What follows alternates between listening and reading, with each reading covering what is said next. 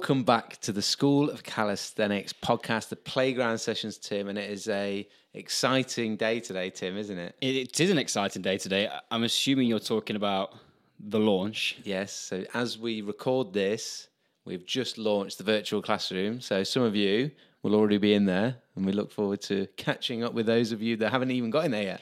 The other thing that's exciting is today's podcast is just me and Jacko. Yes. We haven't got a guest on. Bringing back the question master. Yes, which I'm excited. I haven't got any questions. Dave's got them all. Tim requested 3 questions, high quality questions, but short and to the point. So we're going to I missed these. Yeah. Often, sometimes when we get guests on, we want to maximise the time, so we go a little bit longer, whereas these ones, just a few questions, knock it out. Potentially ramble on, then it could end up an hour as well. Yeah, well, we'll try and... We're aiming for less than 25 minutes. And do you know what number podcast we're on? 64. Well, that wouldn't... It was 62 last week. I'll give you a clue. We've recorded loads recently. I know, yeah. So this could be 70, but I think it's going to be 63. You don't even know the answer to that question. No, I do. I've planned it at 63. Oh. Is that the first question? That's the current plan, yeah. But then the plan may change. So if this isn't 63, please excuse our... 2 questions to go. This is going to be done in 5 minutes. There we go. Second question, no. So we've got 3 questions. We're covering 3 topics. Calisthenics for children, calisthenics for sports, specifically swimming, and then also calisthenics for shoulder health / what to do if you do manage to bugger up your shoulder, which we've got plenty of experience of that. But we're not from calisthenics. Yes. So... Shall we crack on with the first? Let's crack on with the first question, Dave. Now, I don't know that any... I know one of these questions has come in through the algorithm, but it's not the first one. The first one gets in based on because it's children and your love for your own child. How enjoyable it is. Tim showed me him hanging onto the bar, which is quite high up, but he was obviously there with his hands down. But Jack is how old? It'll be 2 in about a couple of weeks, actually. And he's got very small hands. Small hands, yeah. In proportion to his body, they are normal. Yes. But the pull-up bar at your house is for adults. Yeah, although it is a narrow bar, to be fair. Yeah, but it's still way too thick for him. But impressively, he was hanging on there for... What's his PB? A little over 5 seconds. It's easy. It was the joy in his face there whilst he's hanging. He loves it, and he can hang on. He can hang on a normal size of gymnastics rings. But the thing is that the love of hanging is paralleled with the love of letting go and falling into Daddy's arms. Yes, I think, which is as fun. Yeah. And so this it sort of comes into question around clearly it's almost like the question is he there just playing around with Daddy or is he doing calisthenics training? He's actually taking on a bit of the strength and conditioning coaching role already because when he falls down he just goes again, which is what Karen thinks, my wife thinks that I do at work. She goes, your job's easy, just tell people to do it again but faster or harder. So he's learning, he's doing really well. Again. So the question comes in from Gavin, who is GavIEF on Instagram, and the question is more to do with, I'm sort of paraphrasing, it's to do with like when's too early to train and is it safe for children and at what age can they actually train? Because we get this question with sort of traditional weightlifting of like, oh, you should, if before a certain age, like it's not good for you to lift weights and this, that, the other. And then, so that's just prompting the same question from him. He's got a 2-year-old little boy who sees him doing calisthenics and he's starting to mimic him. And he's had that yourself. And he wanted to know basically, is it safe for such young development? And is there anything specific he should be doing with him, or is there anything specifically he should avoid? Yeah, that's a great question. And as you're reading it out, there's so much stuff that goes through my head. Firstly, a bit of context. I've probably fortunately been involved as a strength and conditioning coach in the industry during a period of time where this has been clarified quite well. So I remember when I first started, there was a lot of sort of chat around kids shouldn't lift weights, it stunts their growth, blah, blah, blah. The UK Strength and Conditioning Association, which is the professional body that we're part of, came out with a position statement probably about 5 years ago, I would say, but you can read it on their website about youth training. And the upshot of it is that weightlifting is not bad for children as long as it is done in a safe and progressive way. So if we think that we should be getting a 12-year-old to try and squat a 1RM of a whatever stupid amount of weight, that's not a progressive approach. And then we start to look at the the types of training that are appropriate. Well, maximal strength at that age is not appropriate. So it then takes out of that conversation of is it good or bad? It's just not appropriate. Like we shouldn't be putting kids at that age under 1RM efforts. They haven't got the training background to warrant to play at that level. If you look at what kids do, they run, they jump, they hop, they fall, they bounce, they do all these sorts of bodyweight exercises. Grip is a fundamental ability that children are born with, that a human is born with. Jack has been able to hold my hand since he was a minute old. He's been able to You grip. wrote a great blog article called Born to Hang, and if you haven't checked that out, I would recommend having a read of that. And yet we can dive into the physiology around what happens when you grip and when you hang, but we're going to stay away from that because that is a rabbit hole and away from what the subject of the question is. But he is able to hang, he's able to climb, he can jump, he can land, he can do all those sorts of things. So the question then comes back to, when is it safe to train, or do we rephrase that and go, what do we mean by training, and do we actually just mean play, and exploration of movement? As soon as you start to say training, that starts to then get people down the line of how much weight, how many reps and sets, what's my rest period. Kids don't need to train, they need to play, they need to explore movement, and they need to develop a physical literacy. And if that is done within the realms of or using a progressive approach to training, so if they jump down from a stone or a rock onto the floor that's a foot high and they land it, it's fine. Would we stick them up onto the top of a 2 meter tall box and get them to jump off it? Probably not. Like anything, it develops over time, and I just think if you let them do what's comfortable and progress it sensibly and safely within the lines of their ability, and as soon as it gets a bit where you're like, oh, crikey, this may not be a good idea, it's probably not a great idea. I think with bodyweight training or calisthenics, what you do automatically is, in terms of things to avoid, is you eradicate, because you're not using external loads, you eradicate those issues that you just mentioned before about doing high intensity 1RM or just high max strength level stuff. You just take that out, so it's not possible. So you're already playing in a safer remit.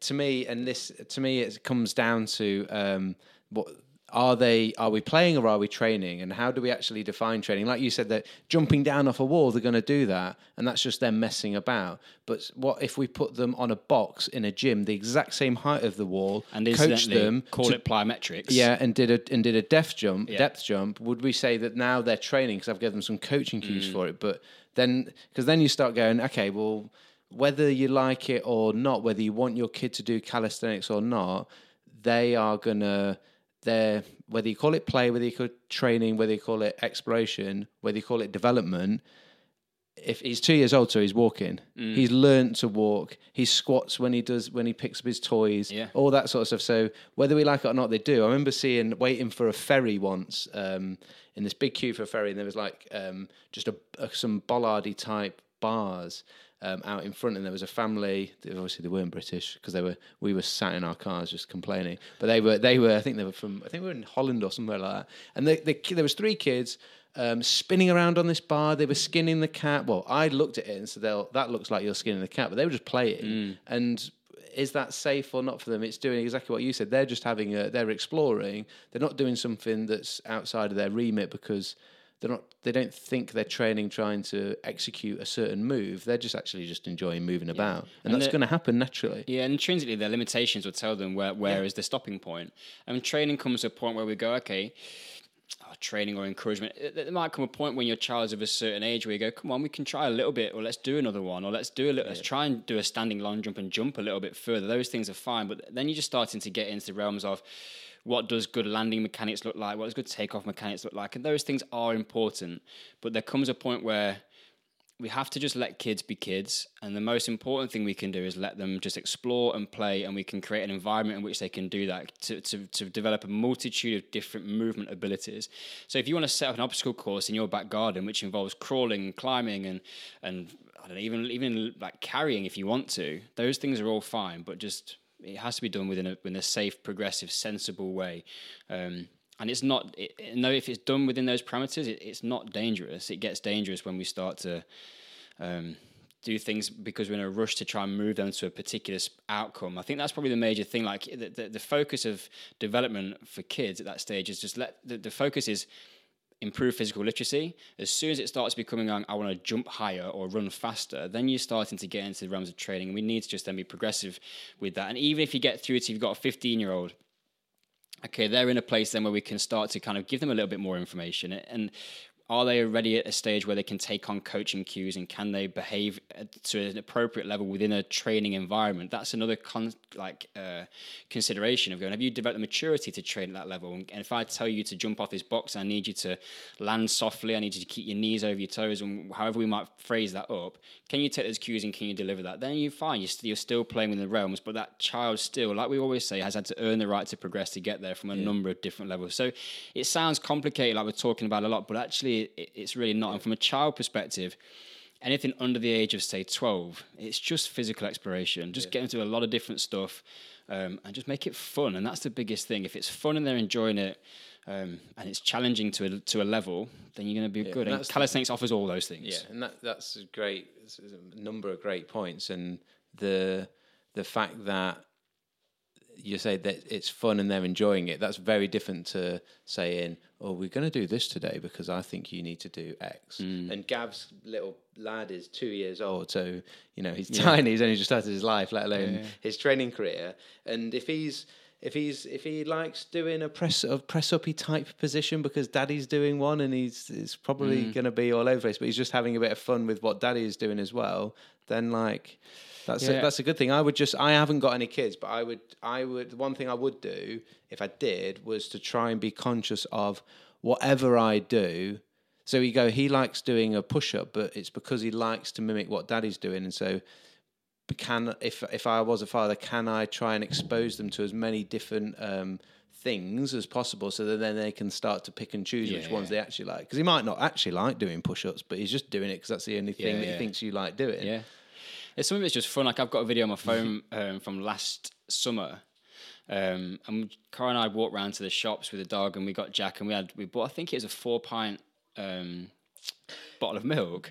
I've never seen the video. This is priceless. Yeah, and Jack wanted to carry it, so I put it on the floor, and he sits down into sort of like a real squat position or deadlift position, and he puts his hands around it, he picks it up, and he holds it close to his chest, and he starts walking with it, just like you would do if you were going to be a strong man and you're going to carry something. I haven't taught him to do that. He knows, and just intrinsically knows how to pick something up, which is an incredible thing, because somewhere along the line into adulthood we lose that ability. But he dropped it and he picked it up again, and he's having a great time. Boy, does he love that milk. Yeah, got to get the gains. But if you took that as a percentage of his body weight, like it's a load. Like it's not light for him at that age. But I didn't run over and go, stop, well, don't pick that up, because that's also the worst thing you can do, because he's now going to get into this mindset of, I can never pick anything up. And that's not going to serve him very well when he's older and if he wants to play sport. So yeah, what if you kind of take a step back, and it's interesting that there was a conversation around this and it had to be clarified to a certain point, which was important to give people parameters to work in, but it sounds like common sense. Yeah. At the end of the day, because what you said at the beginning about it needs to be safe and progressive. As adults, we need that as well, don't we? Yeah, and if you don't know what that looks like or what that means, that's when we have the benefit of some experience within what a progressive training program needs to look like, and you can go and explore that or get good people around to help when you get to the right age. Like Jack and I used to do some work with some of the Burton Albion juniors, and they would come in and we would do 20 minutes of some structured work of some like movement patterns, and starting to develop some areas that were going to be particularly sort of important for their performance. And then the rest of it was like playground in the gym.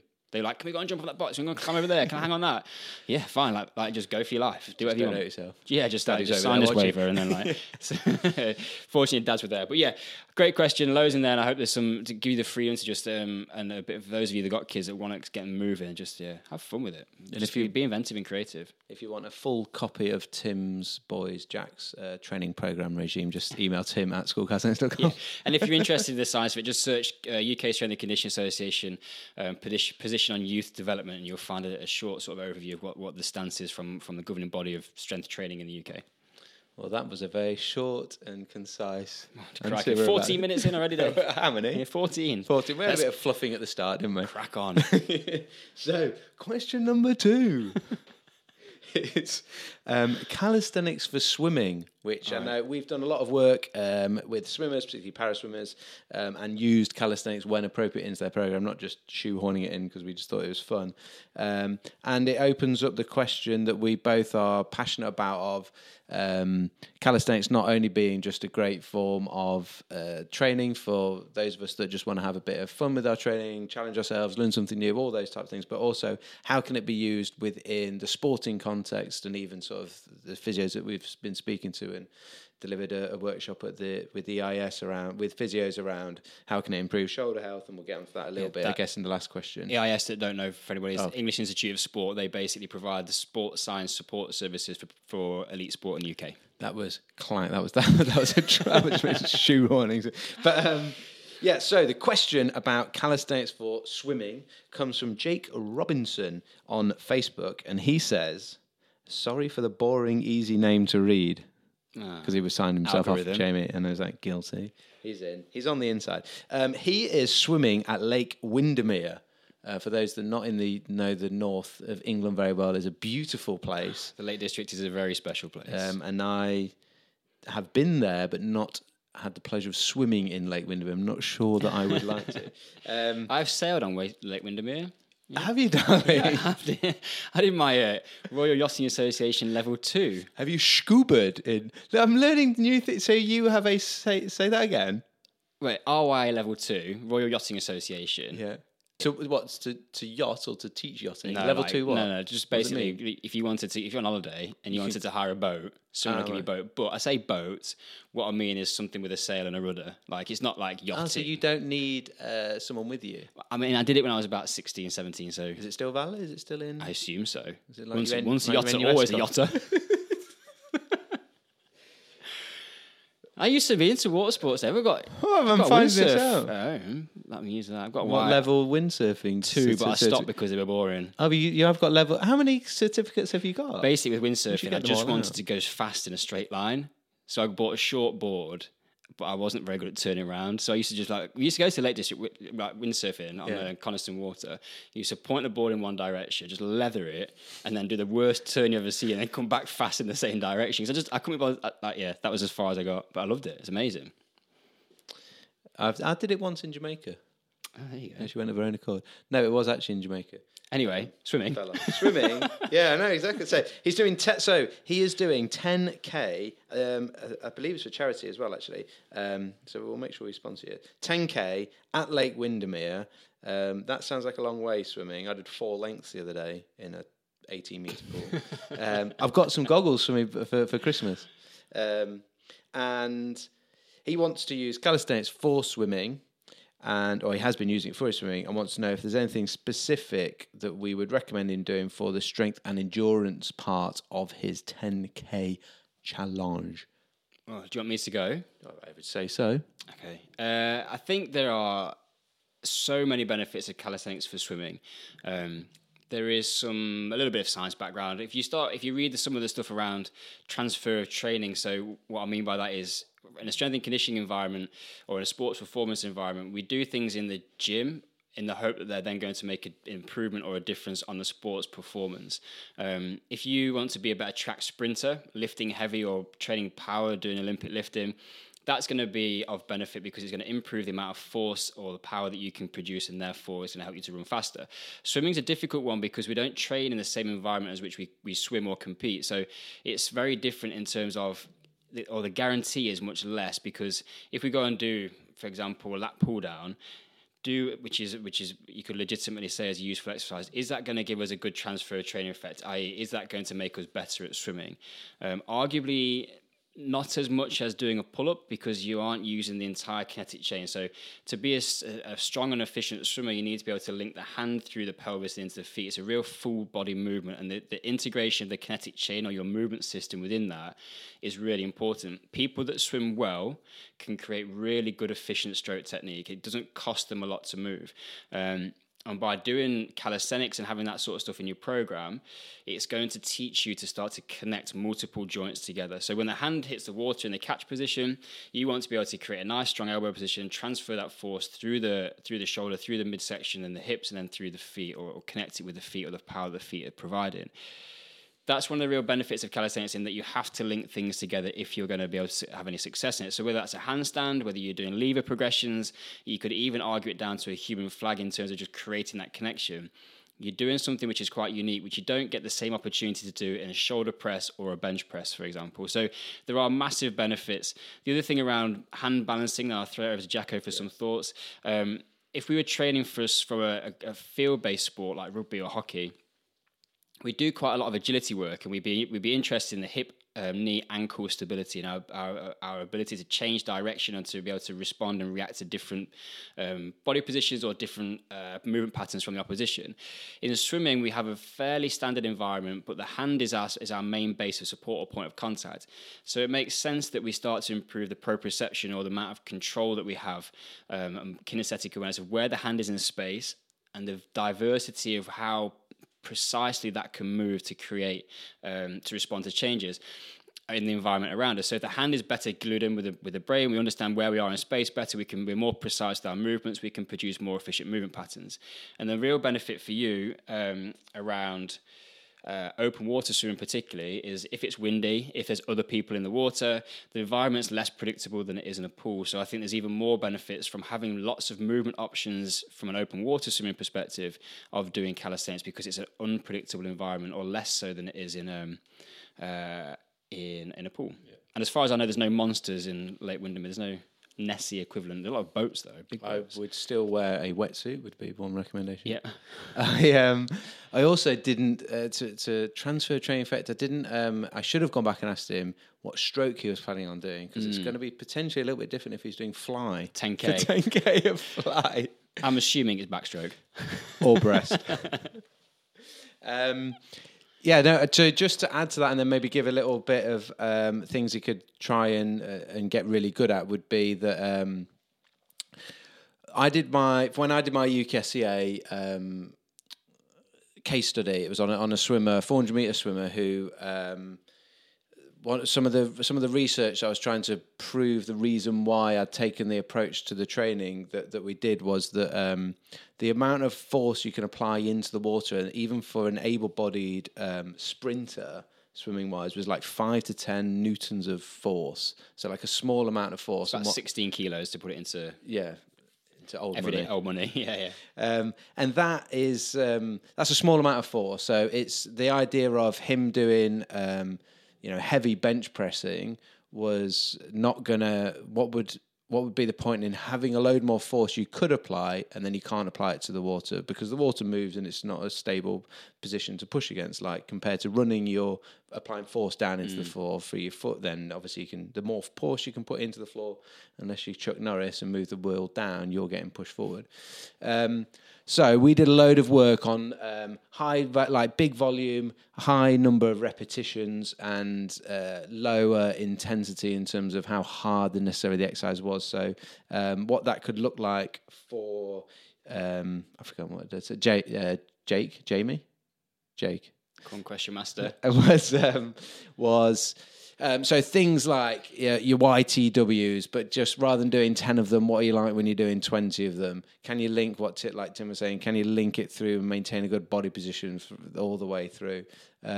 Wall walks, getting up, building up some volume, shoulder taps, holding that handstand position, maybe against the walls. You're not worrying about your balance, but actually pushing and staying strong there, but accumulate some time there. So you're actually building up that capacity rather than trying to see how many handstand push-ups could you do, and you might be maxing out at like 3, 4, 5, or even if you could do 10, it's not necessarily going to give you quite as much of the shoulder stability aspect that we're trying to build up rather than the force application. Yeah, and I think the important thing about that is you're talking about your ability to maintain a high elbow position. So you're going to be swimming freestyle. Just to clarify, we do know what stroke it's going to be, I would imagine at least. You're going to be doing freestyle, which means if you can keep the elbow high, your catch position is more efficient or is more effective. As soon as that elbow drops in the water, which can happen because the shoulder isn't able to maintain that high position, you haven't got the stability and the muscular endurance around the shoulder. Yeah, the scapula's not able to stay in a good shape. When that elbow drops, your catch position is going to decrease, or your effectiveness of your catch position will decrease, and therefore you are going to become less efficient in the water. When you're swimming 10K, you want to be as efficient as you can. So if I was you, I'd be prioritizing strength endurance over the amount of strength. I would have a little bit of strength in there because it's good for open water swimming, making you a bit more robust and that side of things. But in terms of that, you talked about sort of that you're going to get in that red zone a little bit. Some of it's going to get a bit nasty nasty at times. The more of that kind of work you can do to keep yourself efficient, keeping the elbows high. So just get absolutely hammering into ring reverse flies, into YTWs, into scaptions, or like Y positions on the ball. Rows, anything which is working that sort of pulling mechanics and with arms overhead, straight arms. You don't need a huge amount of load, but getting the volume packed in, that is going to work wonders. And if you can start to transfer that through a stable core, and you've got a good shoulder range of movement, you're going to be doing pretty well. And the last thing we used to put in for real sweetener for people, they used to hate it. But if you want to go, if you want to get sort of in the red zone and start to play around at that lactate threshold level where it gets really grotty and nasty, get some battle rope sets in your program, 20 seconds on, 10 seconds off, and that'll take you to a place which is particularly unpleasant, but will prepare you for the equal unpleasantness that comes from trying to swim 10K in Lake Windermere. Yep. No. We're going to do some more on this because I think it's a great conversation we've had around calisthenics for swimming. So it's one we and other sports, because there's a lot of you out there doing other bits and pieces as well. So you're a runner, or you play hockey, or you play rugby, or you do some other sports. And how can it transfer, and how can it help with that? Right, 24 minutes. We've got shoulders to go. Boom. This could be a long one. So Daniel James on the IG, on Instagram. On the gramming. And he says, "Hey guys, what's the longest you were out for with a shoulder issue? Specifically, Tim, as I know you've had a shoulder injury. Do you still train lower body parts when you're injured, or did you just like cut out all activity altogether?" I feel like I've hogged this podcast a bit, Dave. I'll kick off then. So, Daniel, I too have had a number of shoulder injuries. You just want to know about your shoulder injuries. I'll let him know. So, Dan, thanks for the question. We'll get handed for this. Somebody once said, I want to listen to a podcast where Tim doesn't mention shoulder injury. It's not my fault. People want to know. Yeah, but it's good. And I know I'm going to leave you to touch on a point that I think you'll definitely get into about like training. What else lower I did. and upper, Yeah. So from my perspective, worst shoulder injury I had when playing rugby was I broke my shoulder blade in two places, the coracoid and the acromion process, and separated my AEC joint, which is maintained separated. When you did that, did you have the ball, or were you trying to get the ball from someone else? So I stupidly had the ball because we sort of messed up our line out. I was on the blind wing, and the ball came down, and all I had to do was kick it. Just get rid of it. You got a good boot as well. Just get rid of it. Yeah. Anyway, I'd probably maybe kicked it too much in the paddle. I could imagine the coach just screaming, "Don't kick it!" So I didn't, which was a bad option because all that was really in front was where the line out was. There's like 8 massive blokes. But both teams, there's actually 16 guys there, but not all of them are trying to hurt you. Well, some on your own team might. But so I just like run into like the biggest bloke on their team who ends me. His shoulder hit my shoulder, and I remember just crumbling to the floor. We kept the ball, we won the ruck, and I remember Captain Hammer was on top of me, and he was like, "You're right, Jacko." I was like, "No, I don't think I like." Most of the time, when you've injured, it was like, I'm not shaking this off. Yeah. Like something is wrong. That was fun. Get the sponge. Get the magic sponge. Spray. So I was in hospital the next day. Obviously, we didn't go to hospital that night because we were told it'll be fine, Jack. There were beers that need drinking. Yeah. And I woke up in the morning. I couldn't move my arm more than about 1 millimeter. And the physio said, "Yeah, probably go to A&E." So the doctor was crowding around he looked at my X-ray and went, "Oh, this is interesting. Can I get a few other people to look at this?" There's like 10 people crowded around my thing going, "We only see this in car crashes." And I was like, it pretty much was one. Anyway. So yeah, 28 minutes. That was a bad. That was just you asked about whether that's a good story. So so that was pretty bad. I think I played again 4 months later with my shoulder strapped up to the hill. And was nowhere near ready to play, but that was life. I remember, I think I was in a sling for 6 weeks, and it was just so painful. I couldn't really do anything. The level, like I thought I could do stuff, so I tried to pick up a dumbbell with my left arm, and it was excruciating pain because even just the force I was having to create on that left side was going through the chain, and it was I literally couldn't really do anything. I don't think I was even able to train any lower body at all. 6 weeks later, sling comes off, and I remember thinking like, right, rehab starts, we're back in business, let's flipping go. I still couldn't move my arm. And I said to the physio, how long is this going to take? He was like, well, probably about 6 to 8 weeks. And I was like, okay, that's not too bad. And I thought he meant 6 to 8 weeks to like get back to doing. He was like, no, till you can lift your arm above your head. And I spent weeks in a swimming pool, standing up with my arm on a float, just like the success of like what you realise. Like success was like, I moved my arm like 3 centimeters. Like it's just brutal. And I had a very skinny arm when I was. And then you got to build then everything back up. But that is life. So for me, I had to do very, very little. But that's quite an extreme case. If you've, one of the most common injuries people get with the shoulder will be some sort of rotator cuff strain or shoulder impingement. And that is not going to, depending on how bad it is, that's not going to put you out of action totally for your entire body altogether.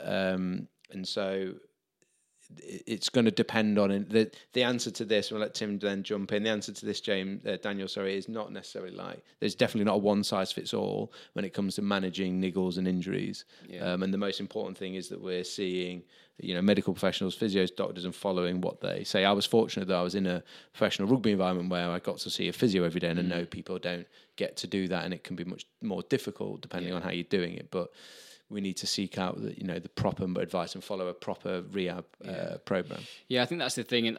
In the first instance, you've got to follow the advice of the physio or the medical practitioner that you're working with, because you can get in a rush to get back into the gym, and you can start to get the psychology kicks in of like, I'm not training, I don't feel good, I don't look good. I had all of that stuff. But the reality is the amount of damage that you could potentially do during those early stages of overloading it is just going to come back and bite you. And if you had any kind of repair like I did, like a surgical intervention, or it's something which needs some time, it's a tendonitis, or it needs some a little bit of load reduction, so in terms of what you're currently doing to give it time to heal and mend, you've got to give it that opportunity. The shoulder needs a little bit of special love because of its architecture. You can't just, it's not that robust in terms of, you can't just hammer away at it. So that'd be my first piece of advice. Just wait until you are signed off to go back to something. Jacko's dead right. I won't reiterate the point too much, but I had after the second surgery, that was probably the one where I knew most about training, so it's probably the best case study to give you. 6 weeks in a sling, and then like same thing, couldn't move it pretty much when I took it out of the sling. So the first... It's amazing, isn't it? How just by not moving it, how... It just shows you like that sort of use it or lose it attitude, that how much you'd lose. It's incredible. Yeah, I'd have mine tightened up in terms of they'd taken a little bit of rotation or external rotation capacity out because of how they mended it. Was that through sutures screws? In there? Yeah, it was not metal work in there. I think they just put some like 2 little... paper clips or something. Yeah, something like that. They can apparently each one. There's 2. I've got 2. They can each take half a ton, so it should be all right. Which is enough to do a human flag. You should bulk up a bit. I know I could do more. So yeah, I couldn't move it. So the first job is to try and get back range of movement, and then so fast forward a bit. After I've been signed off from a medical professional, you sort of get left to your own devices, and you get some really boring exercises to do, which are really tedious. But we do them because it does help.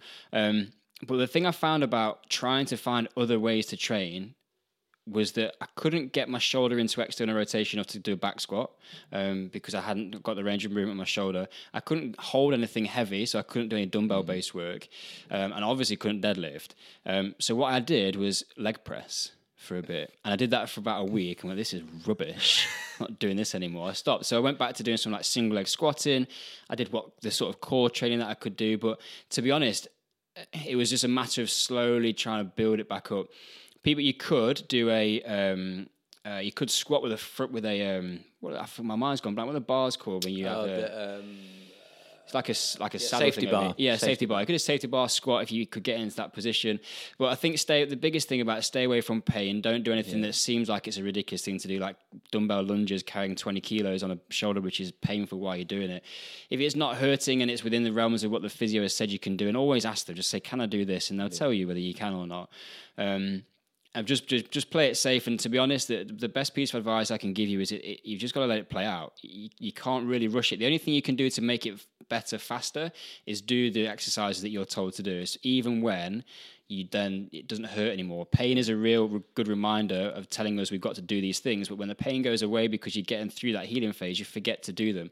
And then sooner or later you'll get signed off, even if you haven't really kind of done all of your exercise and your training, you'll get to a point where they say, right, okay, you're pain free, you can go. Yeah. And you go back to what you were doing before. You haven't upgraded the stability and the strength foundations to be able to then go and do what you want. And that's what the mistake I've made in the past. I didn't do anything different, and I hadn't done enough. So my shoulder was pain free, but not stable enough to go and lift weights and play rugby. So I continued to have problems. And that's where I think the value of having calisthenics in your program is you make some more of those upgrades, because the type of training is so focused around integration of the shoulder and the hip, which are two structures which need to work well together for the shoulder to be stable. But you're also getting grip, you're getting hanging, you're getting closed chain work on the floor. There's so many good things that you can do for the shoulder through bodyweight training, that by having that in a program, you're going to make some upgrades. You just have to be sensible about when that is the right time to do it. We will definitely be doing more work and having a conversation in our space in the future around the use of bodyweight training in late stage rehab, and we've already been doing that with UKSCA and physiotherapists. So definitely some space in there. Play it safe. Go with a medical professional and keep it pain free. Move away from pain. That's one I can Carl Paoli's phrase. Move away from pain. Yeah, definitely. And just my sort of final sign off from a personal note, that I've always found injuries very, very difficult to deal with.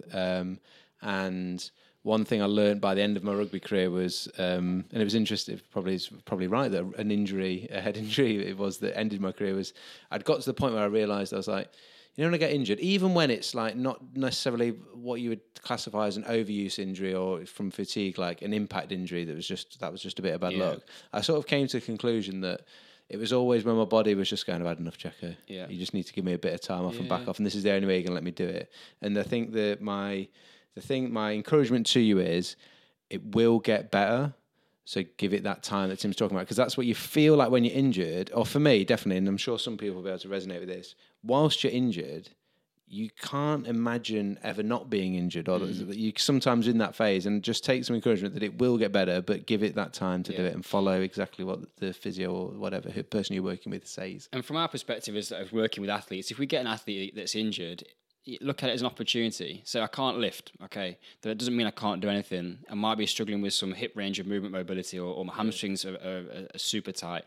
Look at what else you can do and make steps forward to improve those things, so that when you get your shoulder back, for example, to full health, you've also made some upgrades along the way. Just don't like, I would not encourage you to just sack it off and I'll just wait for the shoulder to get better while I sit on the TV, on the couch and eat a load of crap food. I'd be like making an investment in somewhere else. What else can I do which is going to keep me interested, keep me training, keep me in the gym, keep me feeling good that I'm doing something, but is also maximizing the situation that you find yourself in, which is unfortunate, but the reality of we get injured. It happens. So just, turn a negative into a positive. That is a beautiful, turn a negative into a positive. It's a beautiful way, Tim, to finish this week's podcast. I enjoyed that. I like these. It's a great one. And it was that must have been quite short, concise, 20 minutes, was it? That's exactly 20 minutes. That's exactly if you divide the total time by 2. Okay. Then it is. Perfect. So if we're quick, Dave, you've got 2 minutes to wrap this up and we'll be done by 40. Perfect. Right. So I hope you enjoyed that podcast. If you have any questions, whether you want to send us on email, whether you want to message us on Facebook, Instagram, wherever you'd like to interact with us, then send us a message. We also just want to flag up to you that we're a couple of weeks into the virtual classroom having been opened. We would love to see you guys and hang out in there with you. That is actually a great place to ask questions. Yeah, yes. There's going to be the chance. One of the things that's going to be big on there is the live webinars that we're going to run. We'll archive them as well, so if you missed them, but there's going to be the chance to ask live in-person video format-wise, that we can go through some specifics with everyone that is within the virtual classroom. And we're describing, or for us, it is one of the most supportive communities of people training for bodyweight and calisthenics in the world. And we're part of that and want to share that with you guys to help you redefine your impossible. Instead of going to iTunes and giving us a 5-star review, just do that this week. Just go to the virtual classroom. And have a look at it, Maybe you could do both if you're really on board. If you've really enjoyed it or got some interest out of the last 39 minutes. And for those of you that do like the podcast and you think it's a 5-star, but you've not actually given us a review yet, and you're like, I need to, but I keep forgetting to, this is the encouragement to do it now, because Tim's watching you. Yeah. He knows when you don't do it. Yeah. We like it when you tell us that you like us. for being honest. All right, guys, that was amazing. Thank you so much for being part of the School of Calisthenics. Until next time. Class dismissed. That's 39 minutes and 30 seconds.